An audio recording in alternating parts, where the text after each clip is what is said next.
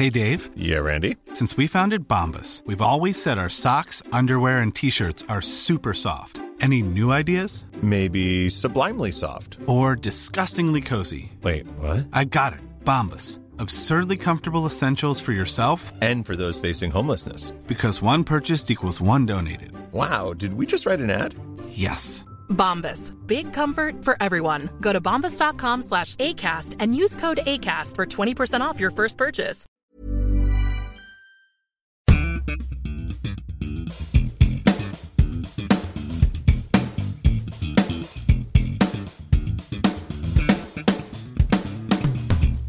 Hello and welcome to In the Pocket. My name's Johnny. And my name's Chris. Two totally average bass players, and we're here to talk all about that bass, as well as answering your questions at home. Each week we take a look at the latest news, maybe break down some turns, and all to give you the lowdown on the low end. This week we are lucky, I guess, to be joined by the wonderful returning guest. It's Matt Parker. Yeah, the crowd goes. Pause for applause. No one else was available. Yay! Yeah, it was very short notice. Filler episode. Matt, our dear friend, thank you so much for joining us this evening. Thanks. How the devil are you, sir? Oh, I'm just wonderful, thank you. I've just come off a string of a lot of gigs, and now I've got wrist pain, so I'm looking forward to not having anything again until Saturday.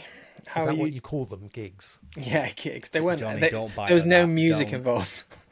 It was just There's OnlyFans no gigs. music. I like them silent. It was like an old black and white film. Fantastic. How are you How guys? many times have you thought about the Roman Empire this week? I'm thinking about it right now. My mind is just drifting towards Memento Mori constantly. God, I hate that meme so much, but I can't stop laughing. Oh, I feel like we might struggle to get out. I know. I really do feel like every man has just gone, like, collectively. If I am asked about the Roman Empire, I will say I think about it every day. Like, it's like as a species, we all just went, "Yep, Roman Empire every day."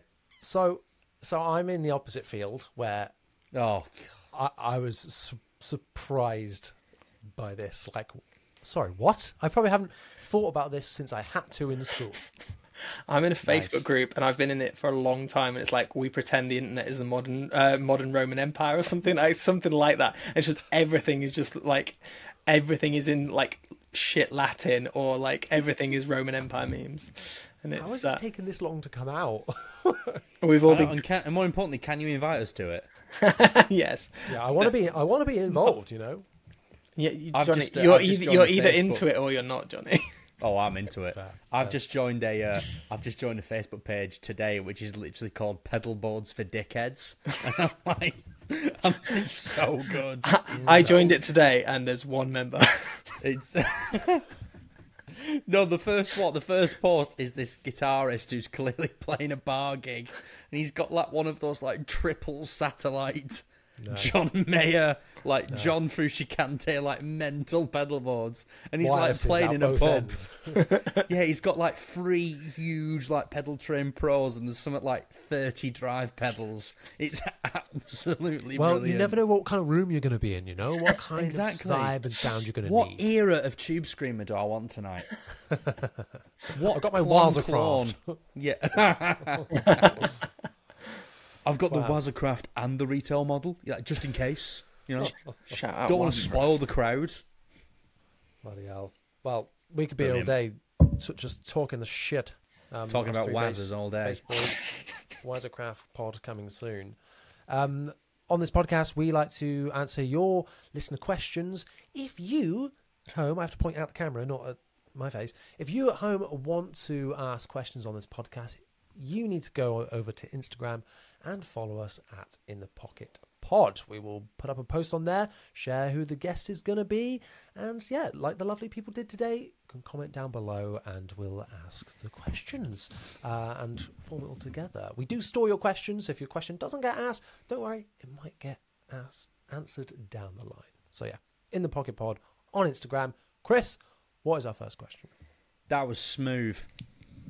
It's also not smooth when I highlight how smooth it was. The best jokes are the ones you have to explain, you know. Absolutely. Matt, it should come as no surprise that this question is, of course, aimed at you. Question 1. Dim the lights. How far do you go with modding basses? Well, I feel like this is... Very. there's just no going around it. Like, I used to run a guitar techie business before I do what I do now, essentially.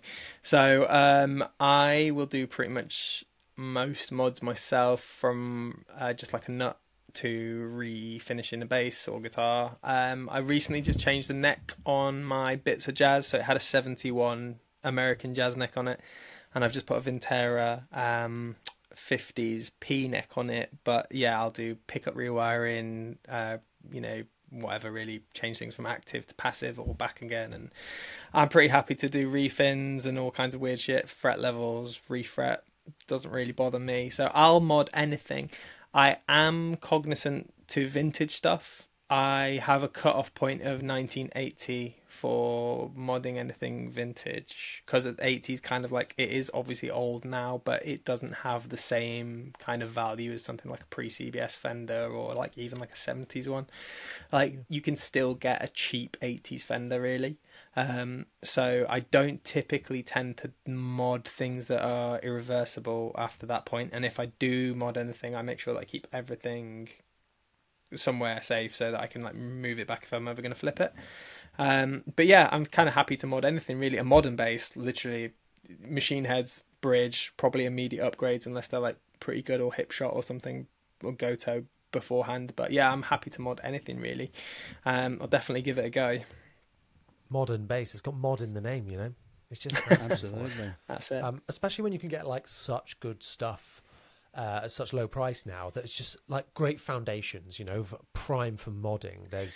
It's quite a good skill set to have now, because you can get, you know, so much out of the money. I think you and I were saying this, weren't we, with like the Galari and stuff, that like last time we were together. It's hard to buy a intrinsically bad instrument now.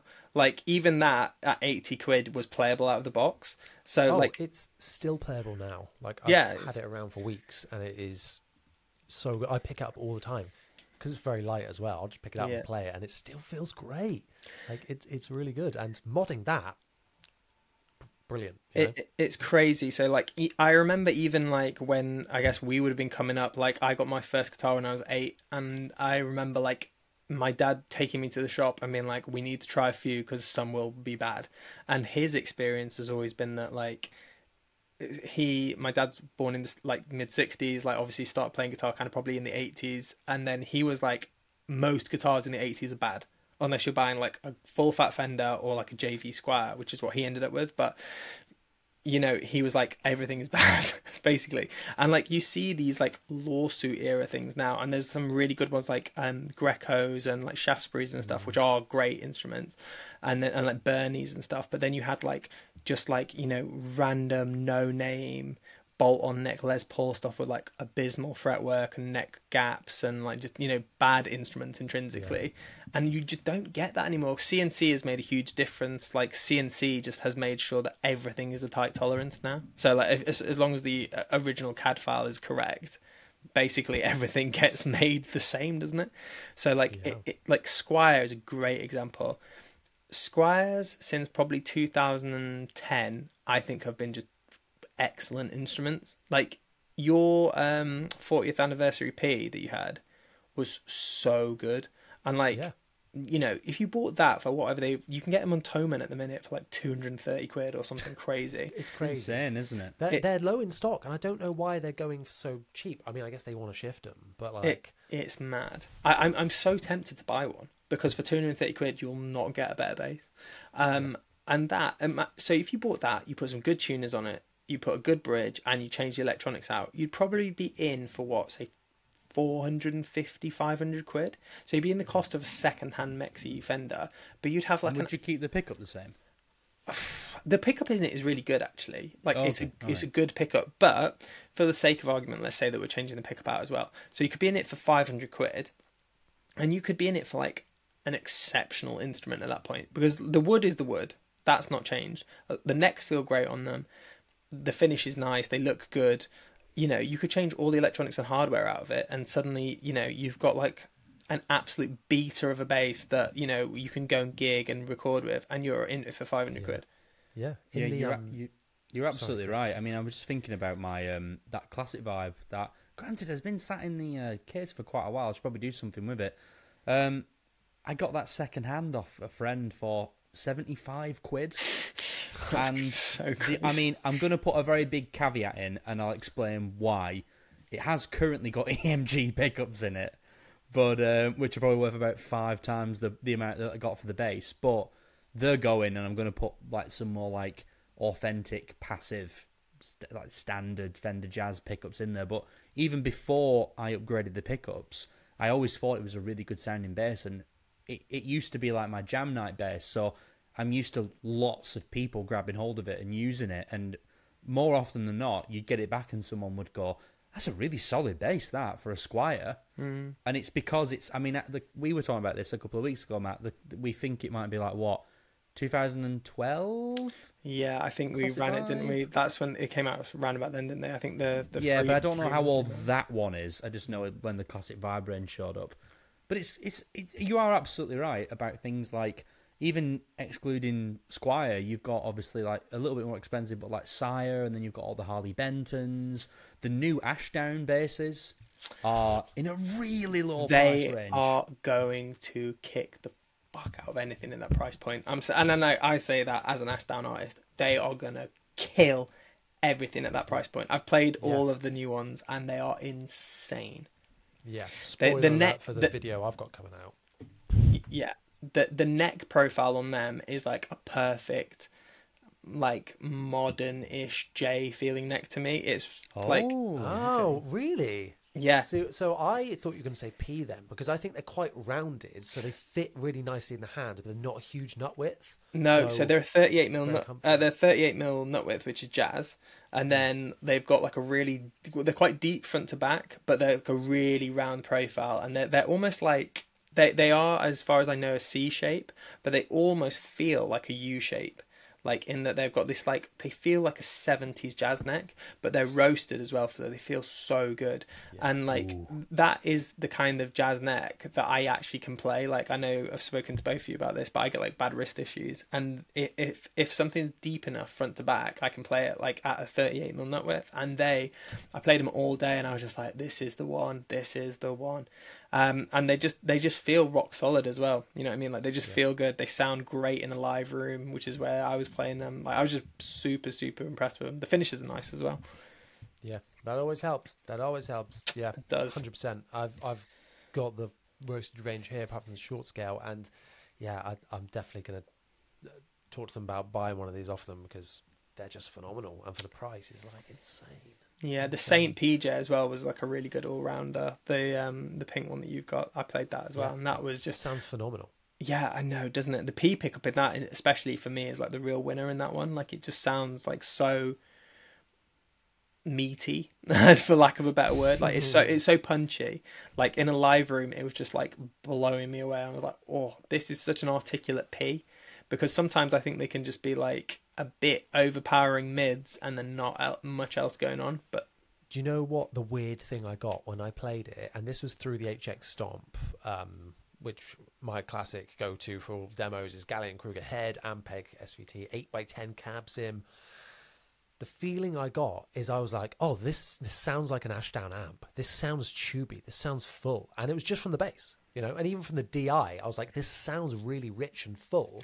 And it gave me that Ashdown feel. And I was like, wow, I've got this just from this pickups on this bass, like really, really cool. So it's just a really dynamic sounding bass. Yeah, it's so weird. It's really dynamic. And I don't know if you've noticed this, you probably would have, having played them, but like acoustically, they sound really nice. Like, they just sound like really kind of like harmonically rich. And in particular, the Lowrider just sounds so spanky unplugged. Like, I picked that one up out of like, again, when I was up there, I had like, you know, the rack, and I was just like picking them up, playing them, putting it down and getting another one. And I picked that one up, and I was like, boom, just slapped it, and I was like, whoa, this thing sounds so bright unplugged. It just sounds like so spanky. In fact, that's how I'm going to choose to play them from now on. I'm not going to plug in microphone to the bass. That's all you need. You know, I'm a real purist. I don't want that DI tone. Pff, Yeah, please. you just want analog room, analog room one sound. further now. On that organic string sound. Nice. Yeah. I mean, back to modding. Chris? You've got some mods on your base. How far do you think you'd take it with a mod project, or how far have you gone? I've not gone any further ever than changing pickups, and I haven't done that. It's gone to someone to change them. I mean, I suppose the most modifications I've ever done is I've changed the strings. That's probably the furthest I've ever gone with kind of like mods and stuff. I've noticed with what bass was it? With the Godan. The Godan was like the first bass I ever like adjusted the action myself. So like I'm not a DIY guy, you know, in terms of like I can change this, I can change that. I need to because it's important to know these things, but especially in terms of modding, like I was going to do a little bit of a mini mod project with my Aerodyne and take the pickups out because I don't want the pickups anymore, and then it's got a Badass 2 bridge on it, or is it a high mass bridge? It's a high mass bridge, which is what it came with, and I've not played it enough to decide whether I like that or not. Maybe that needs to change. Tuners, they're all things that I need to have a look at and decide, but it's a bit of a Frankenstein-y kind of bass, but yeah. If they're original, I think the Aerodynes come with Goto tuners, so I'd probably leave them. Maybe. I'd probably leave them on there.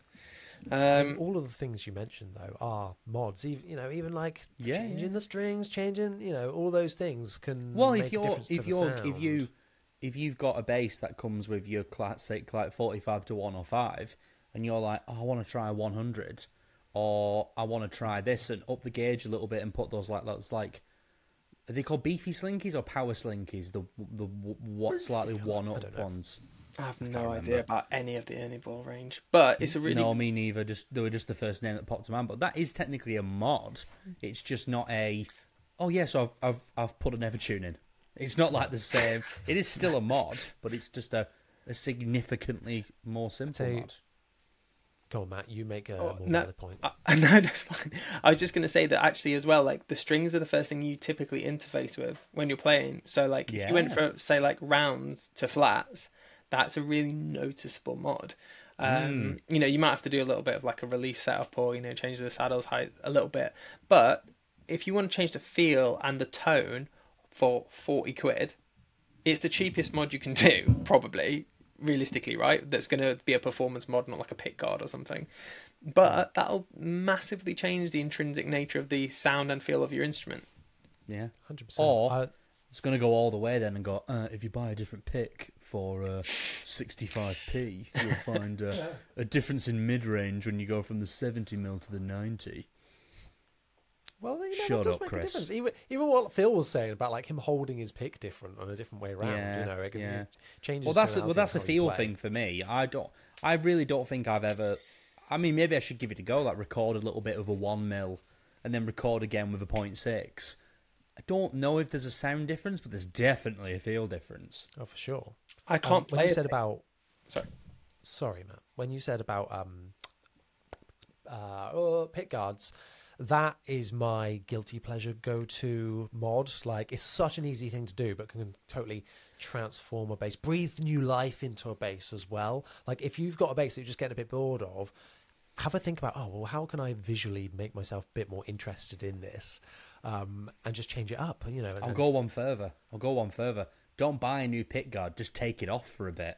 That's my little secret sauce hack. If you take the pick guard off, and provided all the pickups and everything aren't like connected to it, and you can still use the bass. Yeah, if there's you feel like you've got a new bass for a few weeks. It's sick. Yeah, I love no pick guard. Like your Godan, looks sick without it. Yeah, I really do prefer the Godan without the pick guard because it's like the wood's really good. It's got a nice grain to it, so I'm like, I'm gonna have this naked. That's how I feel about my Bitzer like honey jazz, because like that I one with. See it.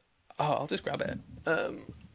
I want to see it without the pick guard, man. I can take it off quickly, I think. Oh no, I'm not. Live on air. If you're not watching the video version of this, head over to YouTube. That would be really channel. Cool without the pick guard. Have you not seen a photo of it? I've definitely sent No, one. we did, but it had the old neck on it. Now with the roasted maple neck, I was like, oh shit! Like now I want to see it. I can do this live on air if you give You've me got to post a literally picture of it, man. 30 seconds. Cool. Because I've only got 2 screws. Whilst you do that, my modding knowledge kind of stops a little bit in electronics. I'll hold my hands up. I'm crap with that kind of thing. I've got a guy, and I don't mind throwing a guy I know and like a bit of cash to do some work for me, and just for a catch up. That's fine by me. But yeah, it's my problem is that every base I mod, I end up some reason not enjoying down the line, and I don't know why. And then I get it in my mind that, if I feel like I've got to mod this, then I'm not going to like it and all this. And it's this weird state of mind fair thing point, I find though. myself in. If you try a bass and you're like, oh, that's so much Oh, better. look at That's that. so much better. See, I like this one with the black because I like that if you look at the Machine Head bushings, they're black. And then, yeah, I don't know. I'll keep it off for a bit, though. I just Looks love cool, the though. look at that. You should do flamed ash. do an on or off post. See if I people should. want to do that. I forgot to say at the start, and we'll do it at the end.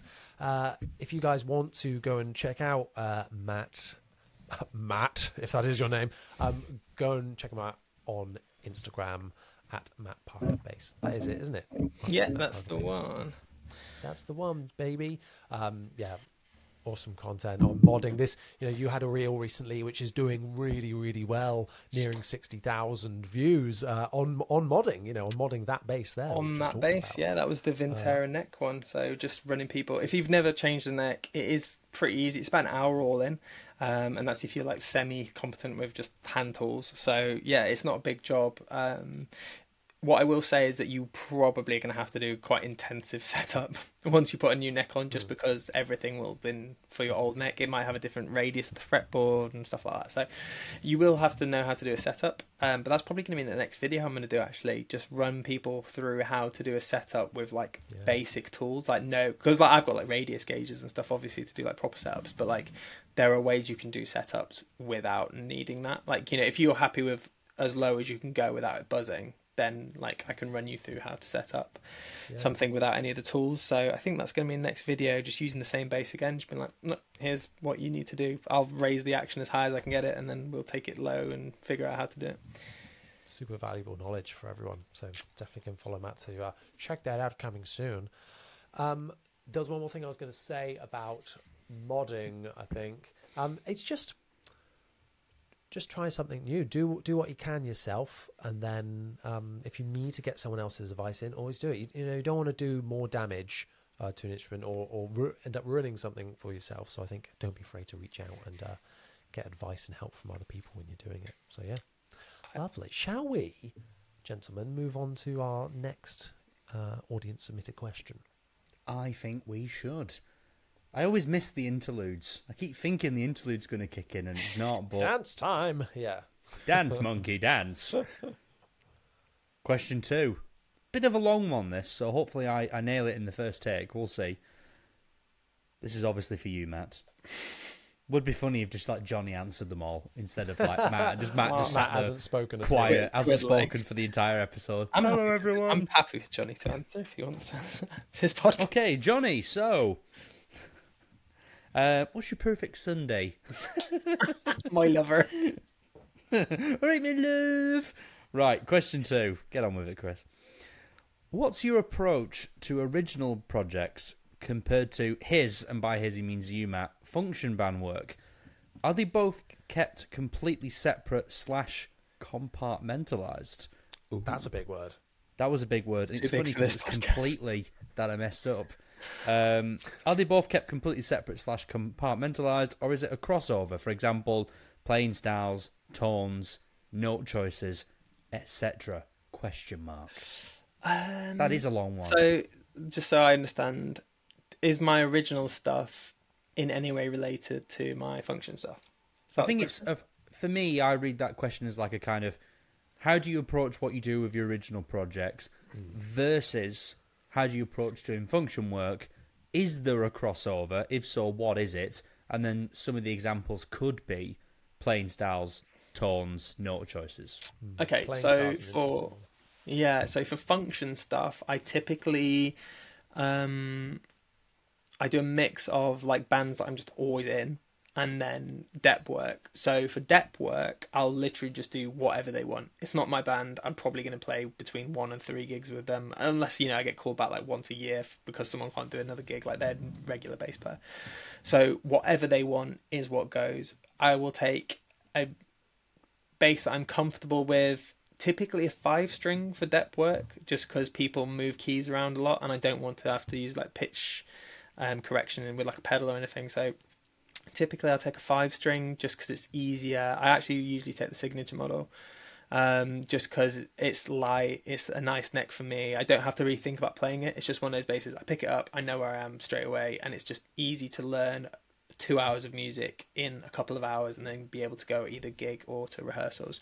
So flat EQ, bass I'm familiar with, and whatever the client or the band wants in terms of like, literally their guidance. They go, okay, on bar 8 we're going to do a break where it's just vocals. I'm like, yep, fine, it's not part of the original song, I don't care, it's your songs, it's your performance, I'm here just to facilitate you being able to do that performance. My bands that like are regular giggers, I have more flexibility, so generally they don't try and change keys too much, so it's usually within a semitone of like original keys most of the time. So actually I can play most of the set list without a 5. I still often take the 5 just because it's a bass that I enjoy playing, and again it's an easy bass to play so for me, so it's one of those ones that I can just concentrate on giving more of a performance to the crowd if it's like, say, like a quite a busy festival or something like that, and like throw myself around on stage a bit and know that I'm not going to be like fluffing notes and stuff like that. So from the point of view taking that pressure off and being able to give more of a good performance, I like to have that kind of comfort level. Tones, again, I don't typically tend to do too much. I've got my preamp pedal set up how I like it now, so I generally keep it quite a flat EQ. I have compression on full, and then I have like quite a mid-scooped drive, which is just my go-to for drives. Like, I like to take the mids out mainly. What pedal is that for the listeners? So for the function stuff, it's the Walrus Audio Badwater, typically. I have just got this guy. I don't know if you can see him. I'll get him. I've just got this guy, so I'm going to start using him. The new Ashdown Pro Bass DI. So I'm going to start taking this guy out alongside the Walrus and just B2Bing him.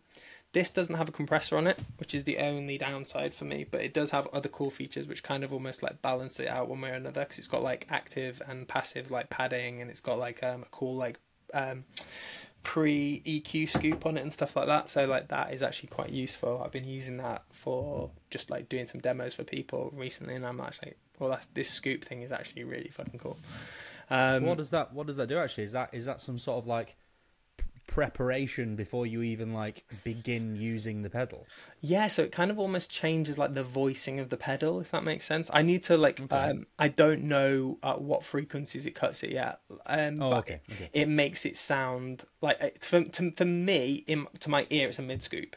So it takes like a load of like the like quite aggressive mids out, and then you get almost like it sounds, when you run it with the drive, it sounds like a lot more modern. So because it's got like a valve emulation drive like channel on it, it makes it sound a bit like clankier, for lack of a better term, rather than it being like that woolly drive that you would get. Clanky. Clanky is a word that you can just say and every bass player goes, oh yeah. Perfect. Yeah, rather than it being like a woollier drive of like a warmer vintage valve. Always makes me laugh that. How is warm a sound?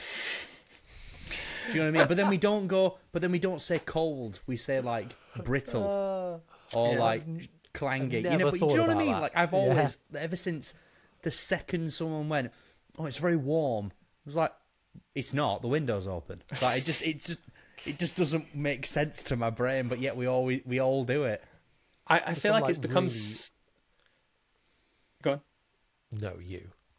I was just gonna say, I feel like it's become synonymous with like a rich tone. Like it's like a soup, isn't it? It's like tone soup. It's a warm tone soup. I always make you feel fuzzy inside. Yeah. Again, fuzzy, not a sound. I want Fuzzy is a Heinz to start feeling. making bases. See, fuzzy. Like, I think you can say that that's like a sound because it's like because you can have like that staticky kind of like woolly sound, and I know you can say woolly's not a sound, but like Yeah, I know, but you just described fuzzy by using two other words instead. So do we need to use fuzzy? And also, I guess you could think about fuzzy because you think, oh, fuzzy, fuzz pedal. Oh, fuzz. So this is kind of what I was talking about last It's very week, wet. Chris. What does that mean? Oh, it sounds so soggy. Moist Yeah. tone. It's a bit dry. It's not a cake. Last week I was talking about the way that like Yvette Young talks about tone Yeah, and shapes and colours and that kind of descriptions. And that it feels very much like this conversation where it's like we know what these words don't mean anything, but they do at the same time. I would like to discuss with someone like the actual like almost create a categorization. Like for me, warm, I always think like, oh, maybe there's like a bit more low mids, or it's a bit of the trebles come off, so it's kind of got that. I'm trying not to say warm. Maybe it's because valves get warm. Feeling. does Well, warm yeah, it's sound like that's a different? really good point actually. Like the association of a valve tone is usually got a bit more, fuck's sake, a bit more warmth to it compared to like a solid state tone, which is a bit more. I was going to say punchy then, and I'm like, that's definitely not a sound. Does guitar and bass warm sound different to you? Because it does to me. Like warmer guitar tone would be like with a bit of the tone scooped off and stuff like that. To take I was going to say a warm guitar tone might be a bit, and again I'm saying another one, might be a bit barky. See, no, I don't associate warm with barky. I'd expect on like the bridge kind of thing. You know what I mean? Like that's you don't use bridge for a warm. Yeah, snappy. Like Snappy. Spanky. No, but I'm thinking like a Peter Green, like the out of phase, like mid punch. Punch again. Punch is not a sound. God. Anyway, a what was the punch does question? make a sound. A punch does make a sound, and it's nothing like a bass. Wow, that tone sounded great. That's ow. What were we talking about again? Anyway, I actually can't remember what were we talking about. we were question. talking We about were talking tones. about- I was actually asking you about the pre-EQ on the Ashdown pedal, and you were saying you're not entirely sure I don't know what what frequency it does, but when yeah. you put the drive on, it it's makes it sound more modern. It's got that clank. It's the clank. Yeah. So I'm going to be using that as alongside the Walrus. So that was the two functional covers things, and then originals. It depends who you're working for. So if I'm just doing like solo writing, I'll just like I don't know, throw both pickups on the Vorosaku, throw a ton of like soppy old reverb on there, and then just do like chord stuff. Sopping with reverb, but like and then I'll use the LB30 because it's so warm. But like if I'm doing like metal stuff, which is kind of like a lot of what I do, then like it's kind of depends on what project it is. So like whalebone stuff is typically in kind of like A sharp. So again, I'll use the Vorosaku. I want for that one, that's what that bass was spec'd for. So I want almost no treble in my signal at all. All I want is lows and mids. I'm probably going to be running like fuzz, like not massively like on, but like I'm going to have say like I don't know, 20% of my signal is going to be a bit of fuzz, like just on basically, but to like give me some like Yeah. saturation essentially, and then or I might run a drive. I like to keep. Sometimes I double track as well, so I'll keep a signal clean, and then I'll have like duplicate the signal and have like either reamp it or use like a plugin or something. I was going to go nerdy with you then. When you say you're double tracking, are you recording, duplicating the track digitally, and then reamping? But you're not tracking it twice. Depends. So I'll do both. If I've got like a really, really intricate bit where I've got like a perfection take, I'm like, I really don't think I can do it twice. I cannot get this as accurate as this twice. Like it's like you've everything aligned, and it's like the master take. You're like, okay, fuck it. There's no point me trying to get it again and it sound worse. Like the project needs to sound. What's better for the project? Me, trying to stoke my ego and trying to go for a second take, or just know that I did it what I need and duplicate it. Sometimes. So what I like to do though is with the bass 6, do a separate track because it sounds slightly different. And when you track with the bass 6 on things, you get this kind of like sympathetic string vibration behind the bridge and over the nut, and you can do some really fun stuff with that. But like that's a fun one to like just do a completely separate take, or I'll use like 2 complete separate basses just for different like tonalities. So like I'll have, say, I don't know, an example might be I'll have a jazz bass, clean pickups, like both pickups on full tone, and I'll get that almost like kind of super scoopy, bit more scoopy than like a P bass, but you've still got like that neck pickup coming in and giving you that kind of like P bass approximation. It's not the same thing, but you know what I mean. Like it gives you kind of a similar-ish vibe. Yeah. A get away with it kind of thing. And then I'll have that clean, and then I might run like a bass with like mini humbuckers, or like, I don't know, a PJ, or like, you know, 2 humbuckers or something just weird and different as like my drive thing to have a bit more punch, but you know, give me some maybe more trebles or something like that, and then just like be like, okay, you know, here's 2 tracks. So that certainly sound more different. Experimental and, you know, Oh, open to 100%. Like, it's, for me, it's like, what does a project need and how much leeway have I got? Is it like, is it my originals in one of the bands that I work with, or one of the people that I record with like all the time? Or is it like I'm doing originals, but I'm doing originals essentially as a session guy, where they're for like someone else. Yeah. And again, it's like it's good what? Difference. That's not the differentiation. word I'm looking for. Differentiation. Warm. That's the one. My brain is just so fuzzy right now. Fuck. It's a good thing to notice that those 2 things are different.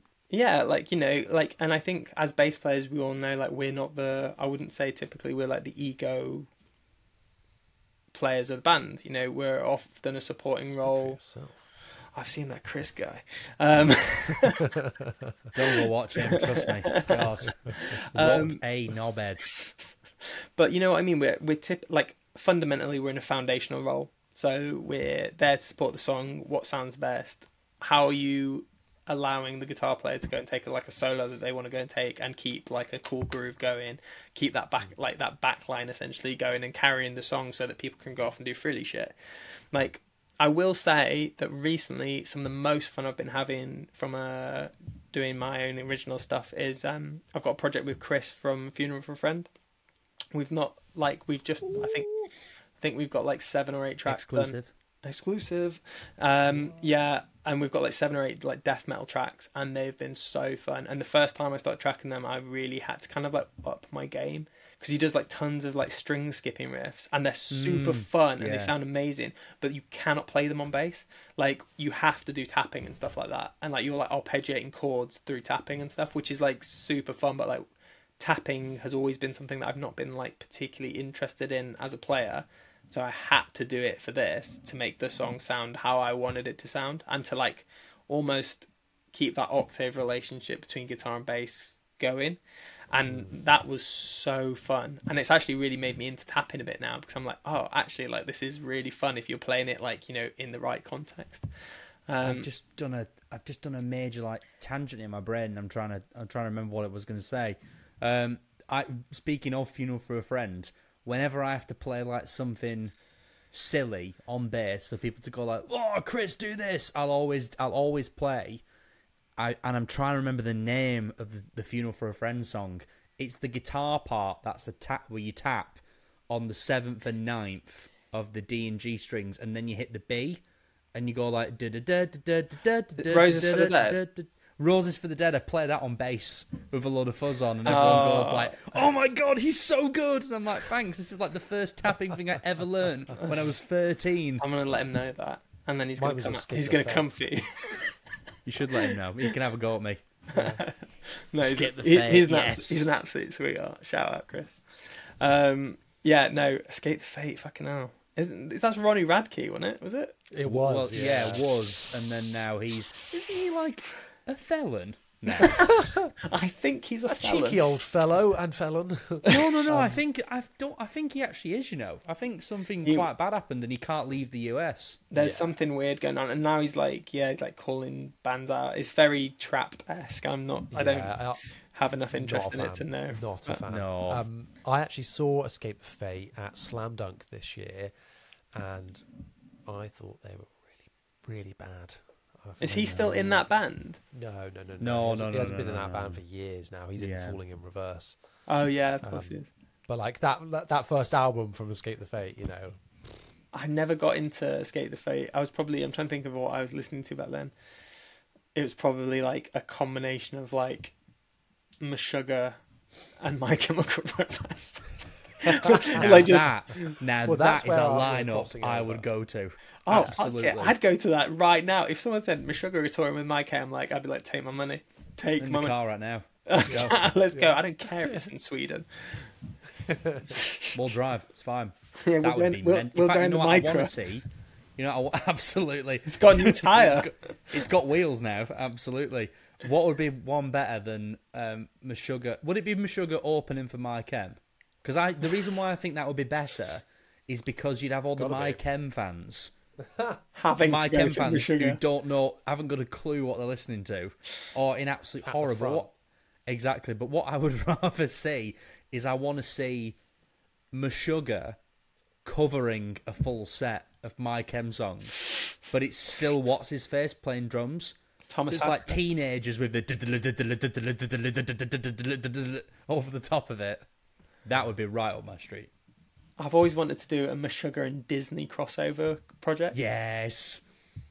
Was it after the burial, or was it Betraying the Martyrs who did that cover of Let It Go? I have no idea.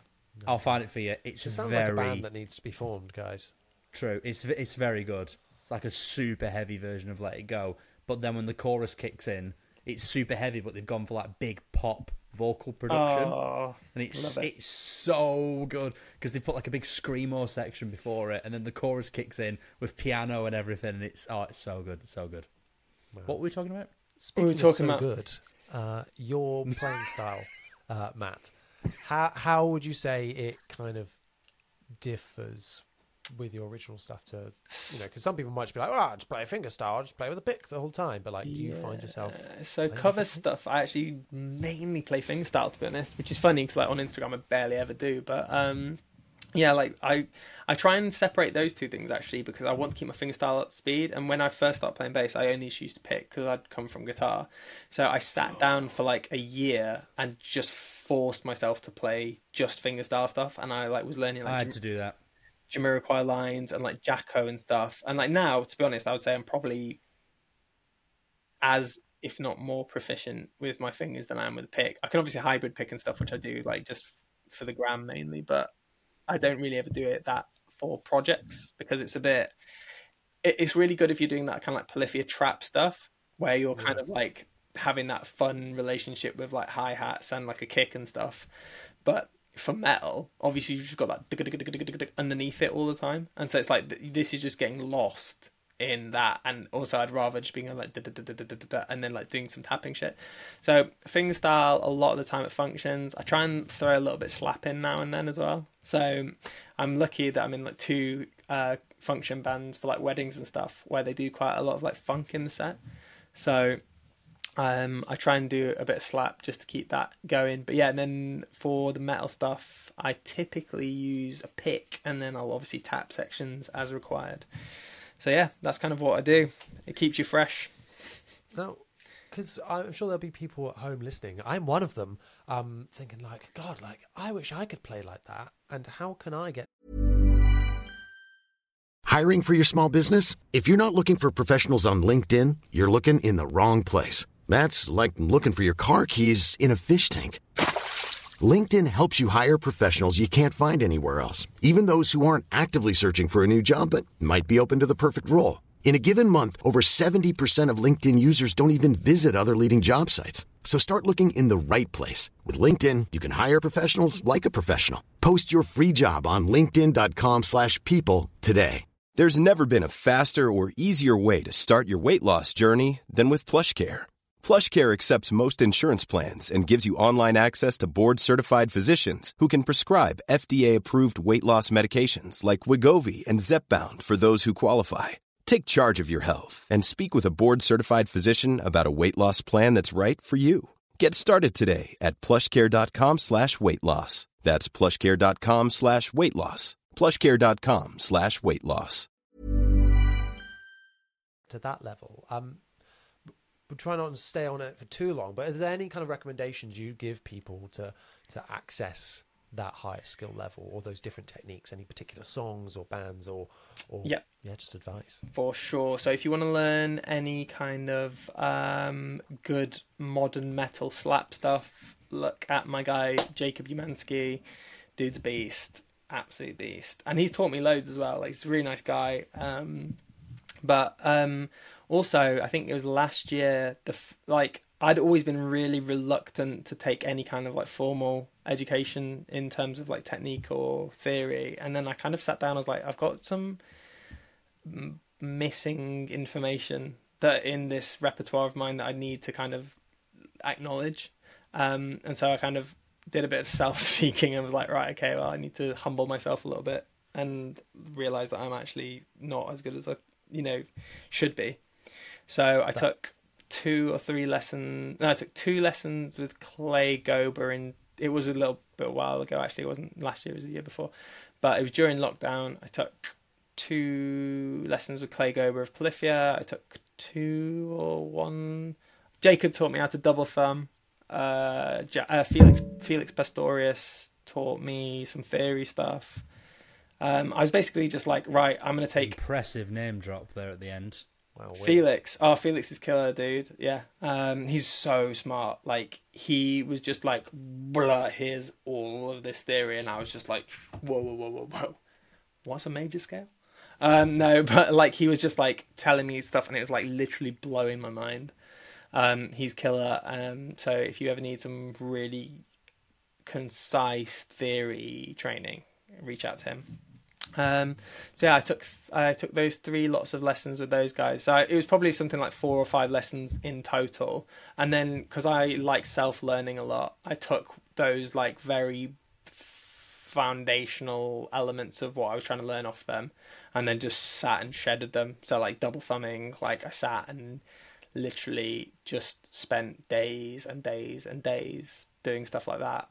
So it is a graft, certainly with double thumbing as well, because a lot of the time you're doing lines where you're like hammering on with a finger first and then going like ticka, ticka, and so you're going like hammering on with your, like, say like your ring finger, and then you're going with your thumb, and then like, so you go like that, and like you're like trying, like you're having to train your left hand to be out of time, which feels weird because you're used to going like and you're hitting it before your right hand is making any sound. So you're going like and then you're just doing that like hammer on all the time, but ahead of everything else. So out of time with your right hand.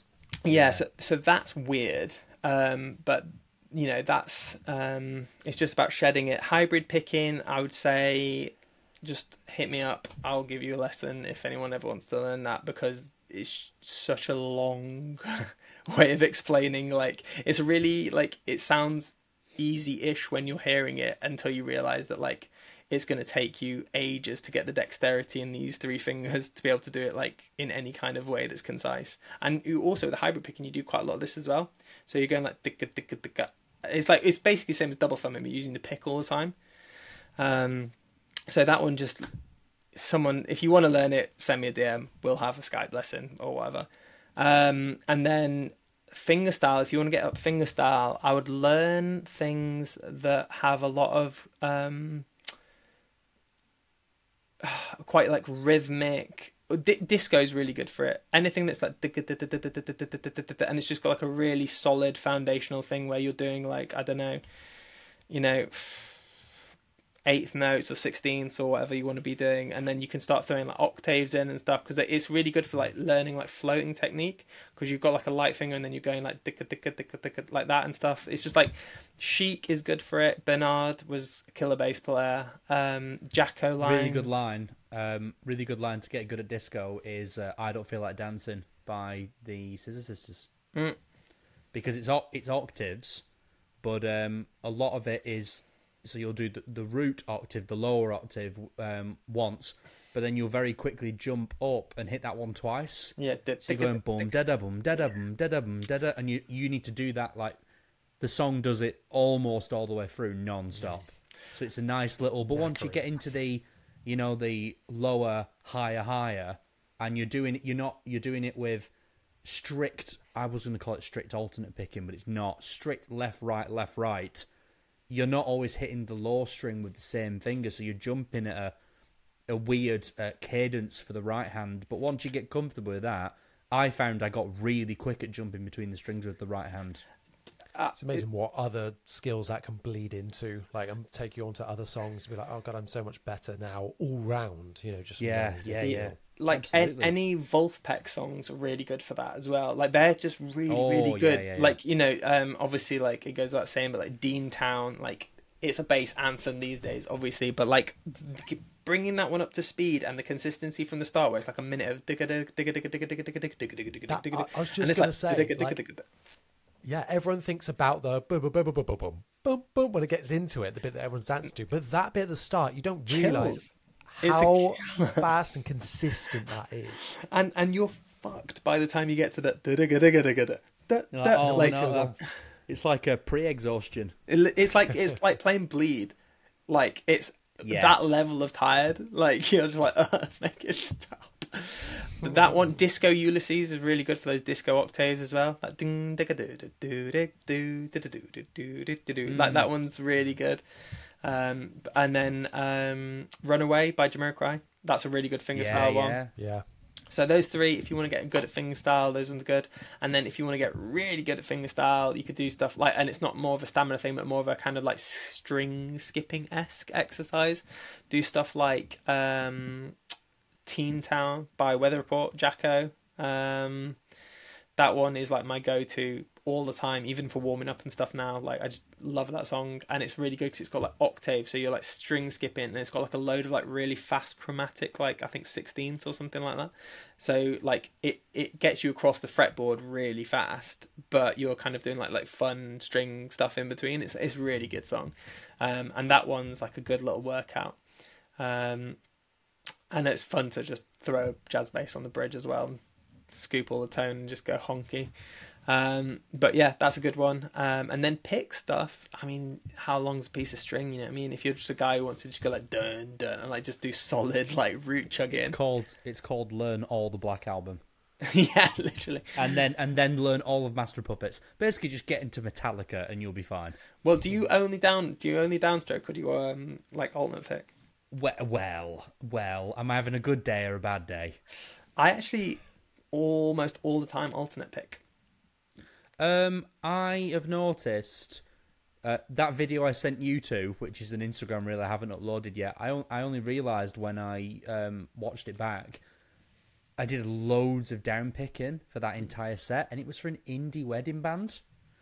I just I did the whole set with a pick, and because loads of it's just eighth note stuff, like a relatively jumpy tempo, I was just going da da da da da da da da da da for ages. But I would say for bass, I'm just thinking through like the Darla set, for example. It's a lot of alternate picking, but it's not songs that. But it's not songs that you have to alternate pick. I could down pick all of that set easily, but I don't want to. But then if I picked a guitar up, I'd be like, no, I want to down pick it. But that's from spending too much time looking at James Hetfield as a teenager and going, yeah, it's not that hard. I've always been alternate pick, and I think it's because you can keep your hand like super tight and just just do that little. Like I'm all about these days, certainly, like just like economics and stuff like that. Ergonomics. 100%. Like, and I think I've said that maybe last pod as well. Like I just try and keep everything as like I have to move as little as possible to get what I need, because then you're like you know you could play like. I think it's coming from like long sets as well. Like, you know, if you're playing original stuff. Just about to say that. What? Yeah, Sorry. everything. Pardon? Long sets. Yeah, what? Oh, phew. What? I was going to say the exact same thing. Everything. I noticed lots of changes in my playing when it went from you playing for 30 minutes to you playing for 3 hours. Yeah. Like so much changed in terms of like. I noticed as well what I used to do, and I didn't know I was doing this until I realised I was doing it not necessarily wrong, but you know how Geddy Lee is quite famous for like coming down on the string from quite a distance, and that's how you get that absolute wallop of a pick attack with fingers. I realised when I started playing bass, I was doing closer to that, so coming in from really high down into the string, and it did sound really good. I was really happy with the sound, But I get 25 minutes into playing and be absolutely annihilated. And then I only realised when I got into like the function and the wedding scene and playing for so long that I realised I started picking, starting the motion of picking way closer to the string. So now it's like I'm barely leaving the string while I'm picking. But in terms of like the picking in terms of down and up strokes, I think it's from an influence perspective. Like one of my biggest musical influences is James Hetfield. So it's all about down picking for me, because every time I do anything that's like long periods of down picking, I'm like, yep, I am James Hetfield. I am now in Metallica, which obviously I'm not, but I'd really like to be. Yeah, I feel like when going between playing style, like techniques, I feel like I'm a different player. Like I will all of a sudden just gravitate towards such different lines if I'm playing. Oh, I do finger too. or pick, Absolutely, like, totally different. And yeah, I think bringing it back to Matt's point about learning all these different techniques, it can help you across the board and broaden your horizons when you get more and more techniques in there. And it's a difficult thing to do, teaching yourself and coming to that realization and that fear. I get this all the time, of the fear of having to admit that I'm not good at something, or it's like I should be better, and I'm not facing the music literally. That I need to get better at this. It's hard to admit that you're like really crap at something for sometimes quite a long time before you get good at it. And the YouTube comments have been telling me for a long time that I'm terrible, so I don't know why it's not getting through my skull. But there we go.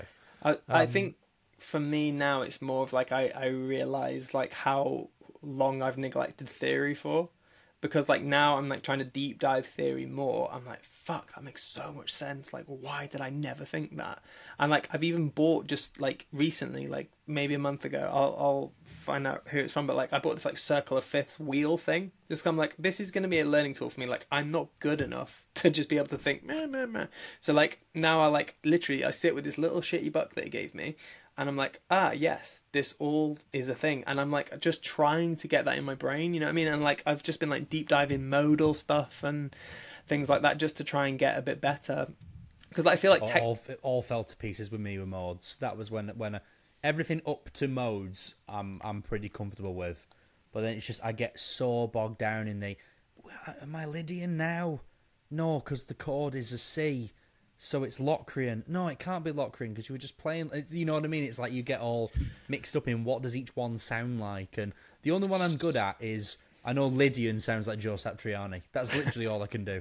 Well, what I've started doing is that, like, because I started learning it like one way, and I was like, and they're like, learn the tonalities of the modes so that you can hear if they like sound like pensive or like kind of a bit like, you know, like Middle Eastern kind of thing. So that's what people say, right? And like, well, yeah, because as soon as you play like Phrygian dominant, you're either in Slayer or the Middle East. Yeah, literally. And and I was like, I just don't really get those vibes from the way that I'm learning it in this way. And then I heard someone say, just do them from root notes. So like, say you're in the key of, I don't know, like let's just say like A for just the sake of this. Start each mode on the A. So like, you know how like on a major scale you'd kind of like do from an A, you'd kind of like do like a 5th, 7th, and then 8th fret or whatever it is. Yeah, 5th, 7th, and 8th. No, sorry, 5th, 7th, and then you'd move up a string. So like, rather than like that second note becomes your A then, and then that third note up a string becomes your A. Like, and you've just started the mode from the A, but you're not doing it as if you're just like moving a major scale up a fret every time kind of thing. And then it made way more sense to me, and I was like, oh, actually you can really hear the tonalities in that thing if you're playing like over a drone or something like that. Yeah, at that point I was gonna say the way to mention Joe Satriani again, the thing he mentioned was he would get a piano and he would just play let's just pretend it's an A. He would have an A going and he'd keep his foot on the sustain pedal, and then he'd go, right, okay, A Lydian. And he'd mess around in A Lydian and be like, what does that sound like, the relation between like kind of like, oh, the 6th is sharp when we do this one. Yeah. And then he'd go, right, okay, well, we'll do Phrygian now, which has that kind of like, again, that Middle Eastern kind of flavour. And it would be like, I need to get used to what do these notes sound like against that low drone. Because in isolation, it doesn't matter, does it? Because they it's like all just just scale. Yeah, they all just sound like scales. It's like, okay, I'm still pretty much just playing a major scale. You know what I mean? They all just sound like major scale on their own. And I think that's the drone bit is a thing that people can try for themselves at home. Like, all over even if YouTube. this is going over people's heads, a lot of it goes over my head. You know, on a level of the playing field here, a lot of this goes way over my head. But I can relate to this slightly in that drone part, because I've done things exactly like that, where I'll just be like, right, I'm just going to literally go in Logic, have a drone note, and then just see what happens from there. And you kind of, and without, I don't know that I'm doing it, but it's this theory coming into it where I'm finding the notes that fit with this, or that sound isolated. I wouldn't have never come up with this, but because that drone is there, it fits around it, and I'm playing something around it. So. Yeah, you're doing the exact same thing. You just don't have the names associated to them, which I'm sure a lot of people would argue. Like, no one really cares if you go, well, actually, this one was Mixolydian. People are just going to go, well, did I like it or not? Really? I find that for like original stuff a lot. Like, no one has ever asked me, like, you know, what's the corresponding like modal tonality of this piece of like fill that you've done or whatever, and I'm like, I don't like. Realistically, I'd not be able to tell them, because I'd be That's like, the next question on the podcast. So, oh no, sorry. Oh, sorry. Speaking of next questions, shall we move on? Yeah. To the final segment of the show. Bit of context before I say this episode's question, even though it's not really a question, it's more of a statement. So this is in relation to a bit of a conversation we were having, the three of us, a couple of days ago, or was it earlier today? It was a few days ago, I think. Yeah. A few days ago. The passage of time means nothing to me anymore. I can't believe I'm saying this out loud. This is just, I can't believe you think this. I'm quoting Matthew Parker here. Did you just that puts to bed anything you're about to say. Just undermine yourself completely. I don't even care. You could literally I'm such a dad now. prove like the appearance of Jesus right now, and no one will believe you. I'm going for it. I'm going for Guys, it. 2015's column, baby. I'm just skut. Yeet. Nice. Someone's been watching his Drag Race. Very good. Sasha away at the end of this. Yes, Sasha, you stay. Okay, so here's this absolute dumpster fire garbage quote from Matt Parker. Oh, I hate you. The base 6 is my desert island base. Go on, dig yourself out of this. So I feel like, to caveat, what I mean is that I think it's my desert island instrument. So as a tool. But that's not what, No. what you said, though, is it, Matt? No, because I'm a bass player. Objection. So, yeah, I mean, straight up, and I don't mean that as it's not my favourite bass that I own. It's certainly the most useful. So what I mean by that is, you guys have heard stuff that I've done on the Bass 6 that's not on the podcast yet, but like, you can do so much with it. You can make it sound like a bass, you can make it sound like a guitar, you can do really nice like shoegazy intros with it, you can crank it through a load of fuzz and it's a doom stick. It's one of those instruments that just does more acceptably. It's like, it's a real jack of all trades. So like, that's why it would be my desert island bass, because I'd be able to play bass and guitar and make soundscapes with it, rather than just being on an island with a P bass and being like, okay, cool, I can do P bass sounds. So like, you know what I mean? That's why I'm saying that statement. And I'm also here to fight the good fight of the bass 6 is a good bass. Like, I feel like it gets a misservice, because every demo ever on YouTube is a guitar player trying to play it like a guitar and stumbling because there's too much string tension, and they're like, I'm gonna play a fuckload of really complex chords, and it just sounds muddy because they're not awful. They're not playing it properly, and they're playing it through guitar rigs. It's like, yeah, I've got a fucking Boss Katana and I'm gonna play this shit through it, and I'm like, you're not tailoring a setup to the instrument. What you're doing is you're trying to take an instrument and run it through your regular setup, and it's going to sound suboptimal. That being said, at best it's going to sound like a guitar with a pitch shifter in front of it, which is not a bass. I think you can get good sounds from doing something like that, but you have to play it the right way. Like, you can't just be like chucking chords on it and then normal stuff. You have to have the purpose. 100%. Like, and so to fight that good fight, like, I regularly gig mine as the only bass on stage, and I have never ever had someone come up to me and go, "That was shit bass sound." Like, I took it out for a gig on Saturday. Well, we haven't gigged together yet, but you never know. Wait till the boys see ya. Chris is a bass six. Chris is a bass six denier. I genuinely, if I had the money, I think I'd just buy one and then still swear blind that I hate it, but gig it loads, almost like a weird irony. Worst money I've ever spent. Chris has never played one, and is still on this like pedestal of like how Chris it's has not. played one. Chris has played one for about 5 minutes, I think. And I did say it was actually quite good. But the internet has decided that I hate them, and I can't work out whether I should actually say, well, no, actually, I did try it and thought it was quite good. I thought it was cool. Or just branding. Chris, your personality's boiled down to 3 things of hate: basics, short scales, and knobs on the inside of something. Hey, the third one, I will die on that I'll hill. stand by you with that. I'm always willing to change, but not that one. That is the dumbest idea in the world. Bass 6 is just like a real double whammy for Chris. Oh, absolutely. Just the controls will be on the inside. On then his Matt's custom going to model. mod it, make it active, and put all the EQ controls under the scratch plate. Yeah. You have to remove the trem. You have to remove the trem to get the battery in. Yeah, you have to. You can only do it with a key from a gate of 3 houses ago from where you used to live. Yeah, in Norwich. Yeah. The translation for the password is on a kebab menu from 1997. Stapled to a router somewhere in like Uzbekistan or something like that. It's not a tone knob, it's the warmth knob and the moist knob. It's just all and it's the sounds that aren't And sounds. all it is like it makes your like note that you play like a really like drawn out like Wigan accent going warm. Oh, it's right warm, this. Falls. No. Oh, no. Micra. It's my favourite episode yet. It's always nice getting bullied by 2 Southerners. I'm from fucking Sheffield. Yeah, you say this, but, you know, fake Northerner. Fake Northerner, yes. All right, Alex Turner, calm down. But the bass 6 is Don't play awesome. it. I'm not going to play it, don't worry.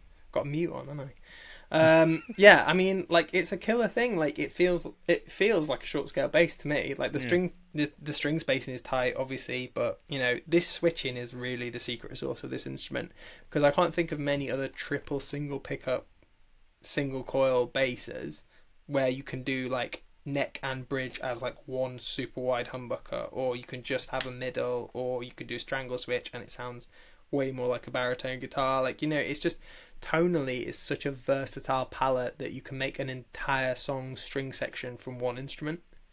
Well, before we go on, let's have a listen to the different things you can do out of that by listening to a couple of the sound samples that you've brought along.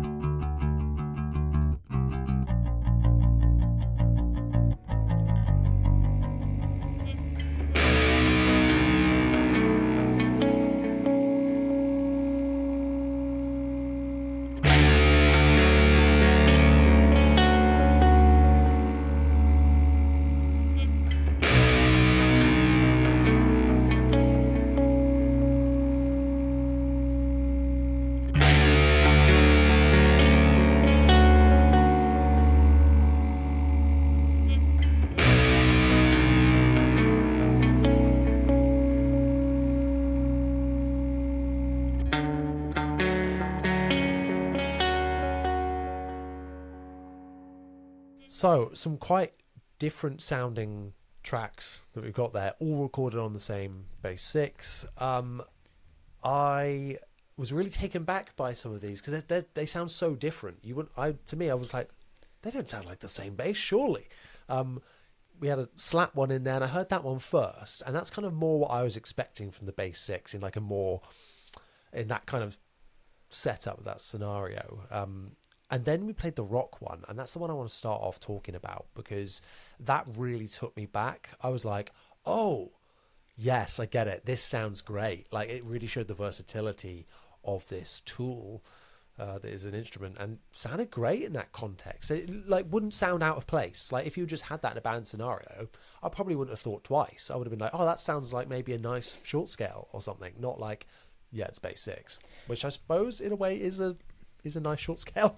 But like, yeah, it didn't sound a lot of people wouldn't have thought, oh yeah, that's bass 6. It just sounds like a normal bass.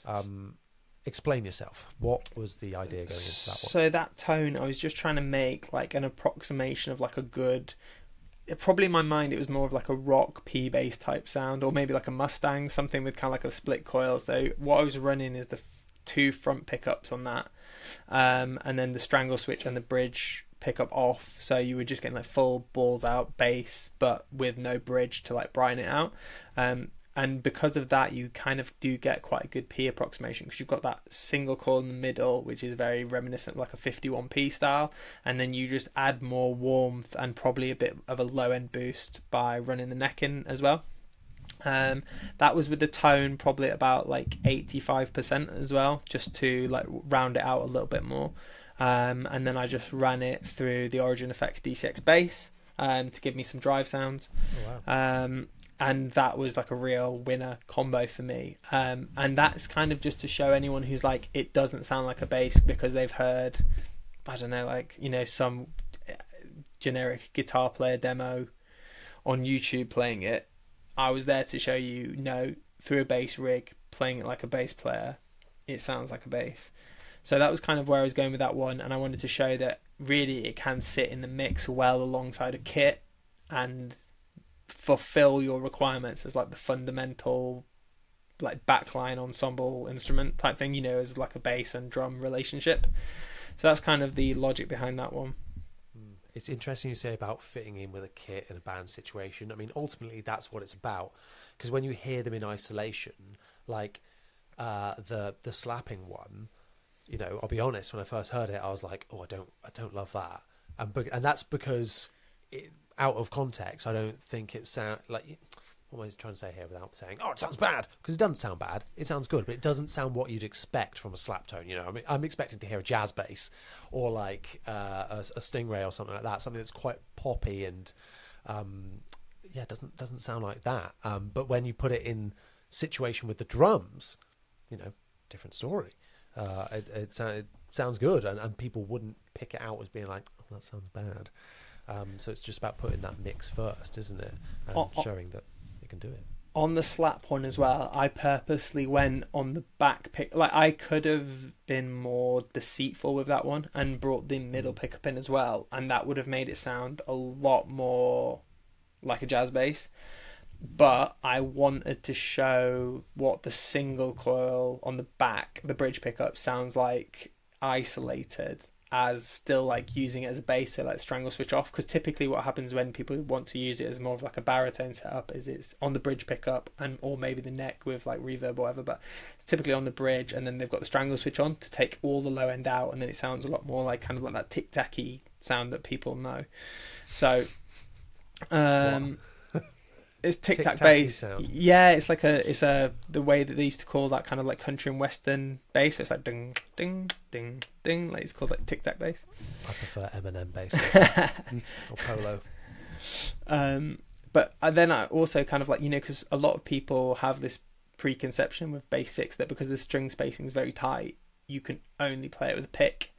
And so I just want to show you can actually slap bass 6. You know, you're still hearing all those percussive like triplets in there and stuff like that, and it was just like you can actually do all of that with it as well. Obviously it sounds very kind of like 80s 90s slap tone where it's like all treble and like it almost sounds MIDI, but you know, I wouldn't say that's my preferred slap tone, but again, as you said, if you heard it contextually within a mix, I don't think you'd be like, oh, there's something horrendously wrong with this. You'd just probably like, it's quite a honky slap tone. It's an interesting thing that we have to admit sometimes, that I don't have to have this perfect tone by itself to be the best thing in the mix, you know. Now, I am, for the listeners at home, my experience with the Bass 6, I've had the Schecter Hellcat, and I've played the Squier one before. The Schecter Hellcat was very similar, but you could have humbuckers in each position and then split them. So like 6 different sounds, essentially. And, you know, and I really enjoyed that, really got along with it. So my experience with the Bass 6 is kind of like, yeah, I enjoyed it. I'm not going to replace any of my other basses with it, but it was good fun, and I wrote some different things with it, you know, and used it in both contexts in my demo of like guitar and bass, and like how you could use it in combination with all of those.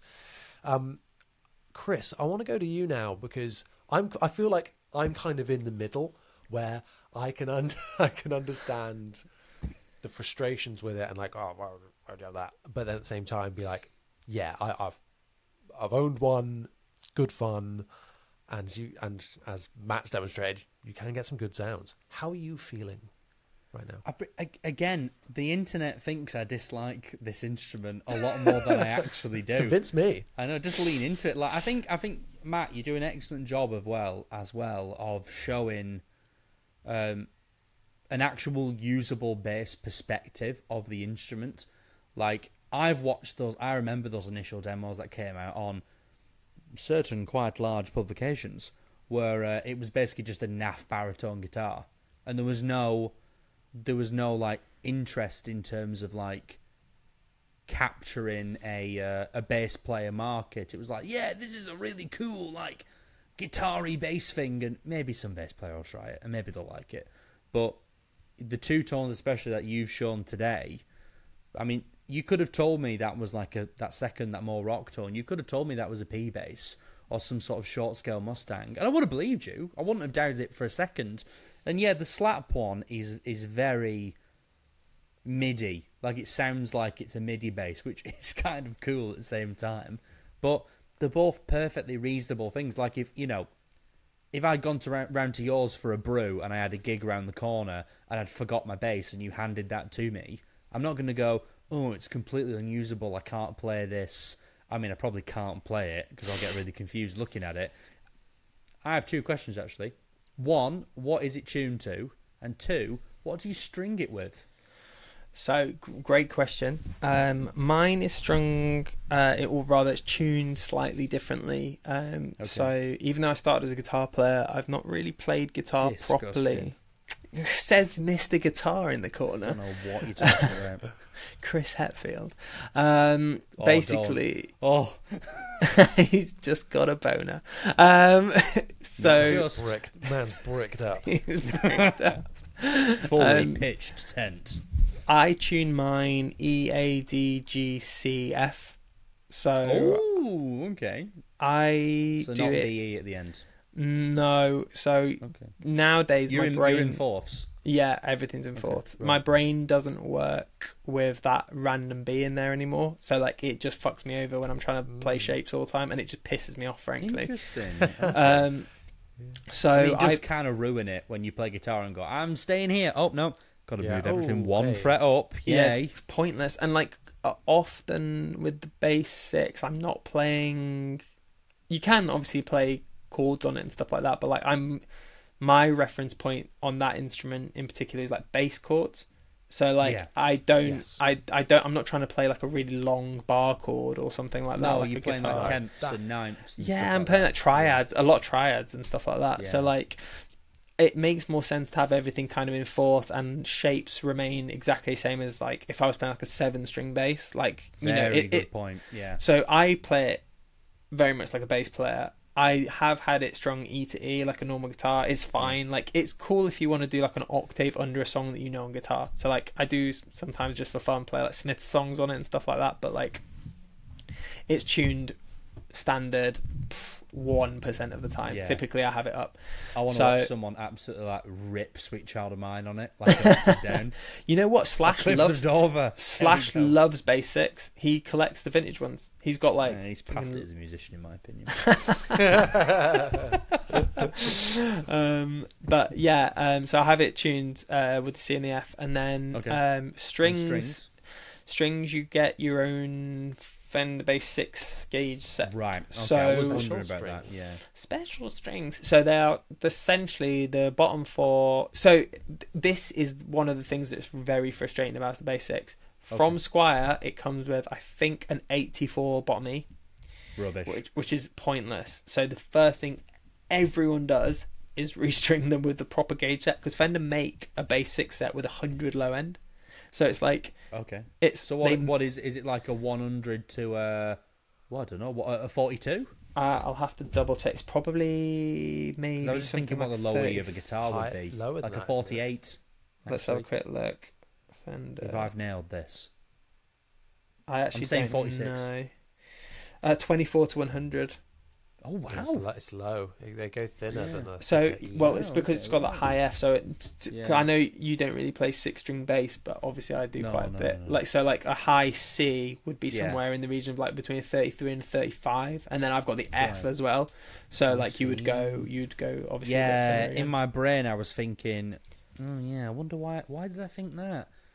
I thought the high E, I'm thinking if it was tuned as a guitar, the high E of the Bass 6 would be the exact same E as the low E on a electric guitar. I mean, So like a note-wise, 48. it's the same, but not... Obviously, it's an E, but like... Yeah. It would be the same octave as that. It's the but- same pitch, isn't it? It's the same pitch, but the Right, the okay. scale length is so much longer. Oh, that yeah, that'll explain it. Like idiots. Yeah, fair enough. Yeah, you got like an extra like 5 inches of scale or Yeah. whatever. So Don't, yeah, Johnny, obviously. don't rise to that. No, come on. I'm already risen up. You My gotta be guy's careful with bricked him. up. It's like, and you've got to really watch what you say around Johnny, because the eyebrow just goes. The best one you got me on was when we were talking about something we were talking about scale lengths, because I didn't understand. It was a couple of episodes ago. I couldn't remember, like, okay, well, what is medium scale? What's short scale? And you were going through all of them, and at the end you just went, and 3 inches is Chris Horrocks.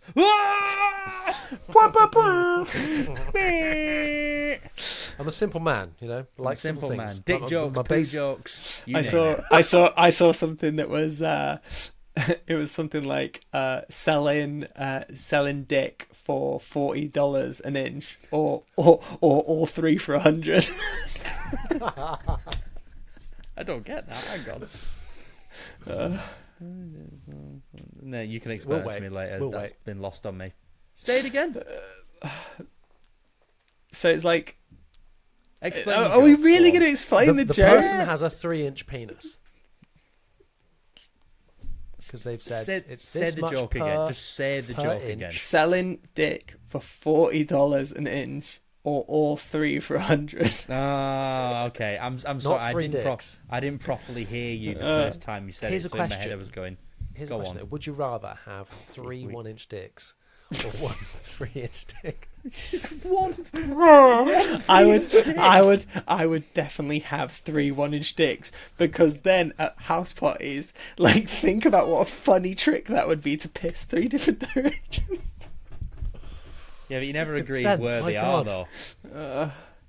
Yeah, you have no, because it's 1 inch. You haven't got much direction. You haven't got much pivot within each. Yeah, true. gun, It's a fixed you know? place gun emplacement. Yeah, but you could do like a head spin and just like absolutely fountain everyone. It'd be like the world's most sad slip and I slide. call this one the Venetian.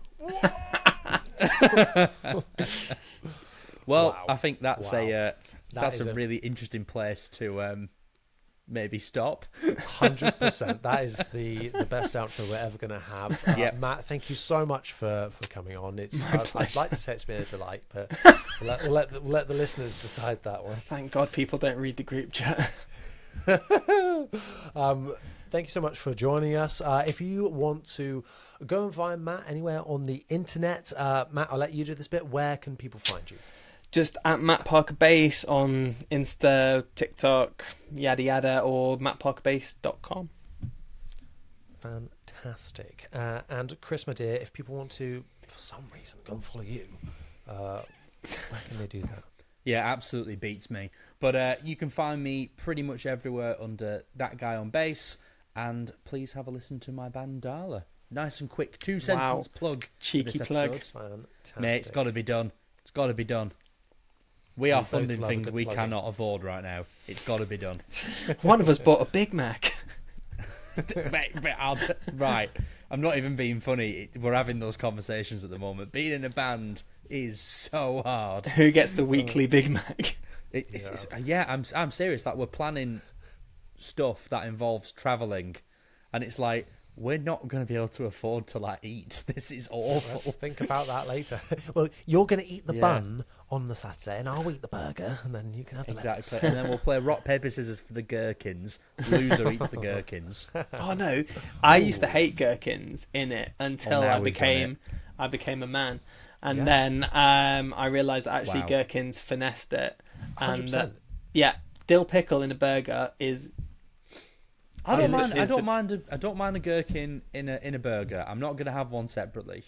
I love how that's the yardstick for like masculinity now. Oh, yeah. It's not like whether you think about the Roman Empire or Exactly. whatever. It's whether you think, We I should think about gherkins. We should on a send weekly this to basis. Andrew Tate. Caesar, like just covered in dill pickles, is a real image for me. Wow. Ma- Is that a southern delicacy, that? Yeah, that's what we call it. Real southern. That's what we have up here in That's- Sheffield. that's- We've got that- dill pickle. That's the only Caesar salad I'm interested in. All right, before this descends into further chaos, if you want to go and follow me, make sure you do so on YouTube, just /Johnny Dibble, and the same on Instagram as well as my two favourite places to hang out. If you want to start up a chat or whatever, get in touch, let's have a chat. Again, if you want to ask questions on this very podcast, head over to Instagram at In The Pocket Pod. We can do just that, like all the lovely people that have done so today. So thank you very much. One last bit of admin before we go.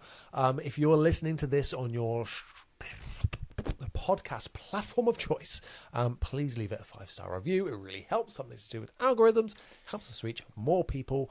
And what does more listeners mean, Chris? Bigger guests. Bigger guests and more gherkins and burgers that we can afford. So thank you so much for everyone that's done so already. You're lovely, lovely people. Once again, everyone, thank you so much for listening. We'll see you next time. Bye. Bye.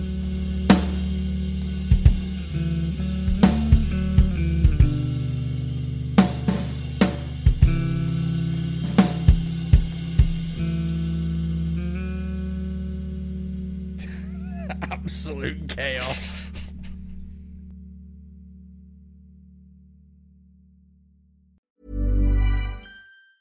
Planning for your next trip? Elevate your travel style with Quince. Quince has all the jet-setting essentials you'll want for your next getaway, like European linen, premium luggage options, buttery soft Italian leather bags, and so much more. And is all priced at 50 to 80% less than similar brands. Plus, Quince only works with factories that use safe and ethical manufacturing practices. Pack your bags with high-quality essentials you'll be wearing for vacations to come with Quince. Go to quince.com/pack for free shipping and 365-day returns.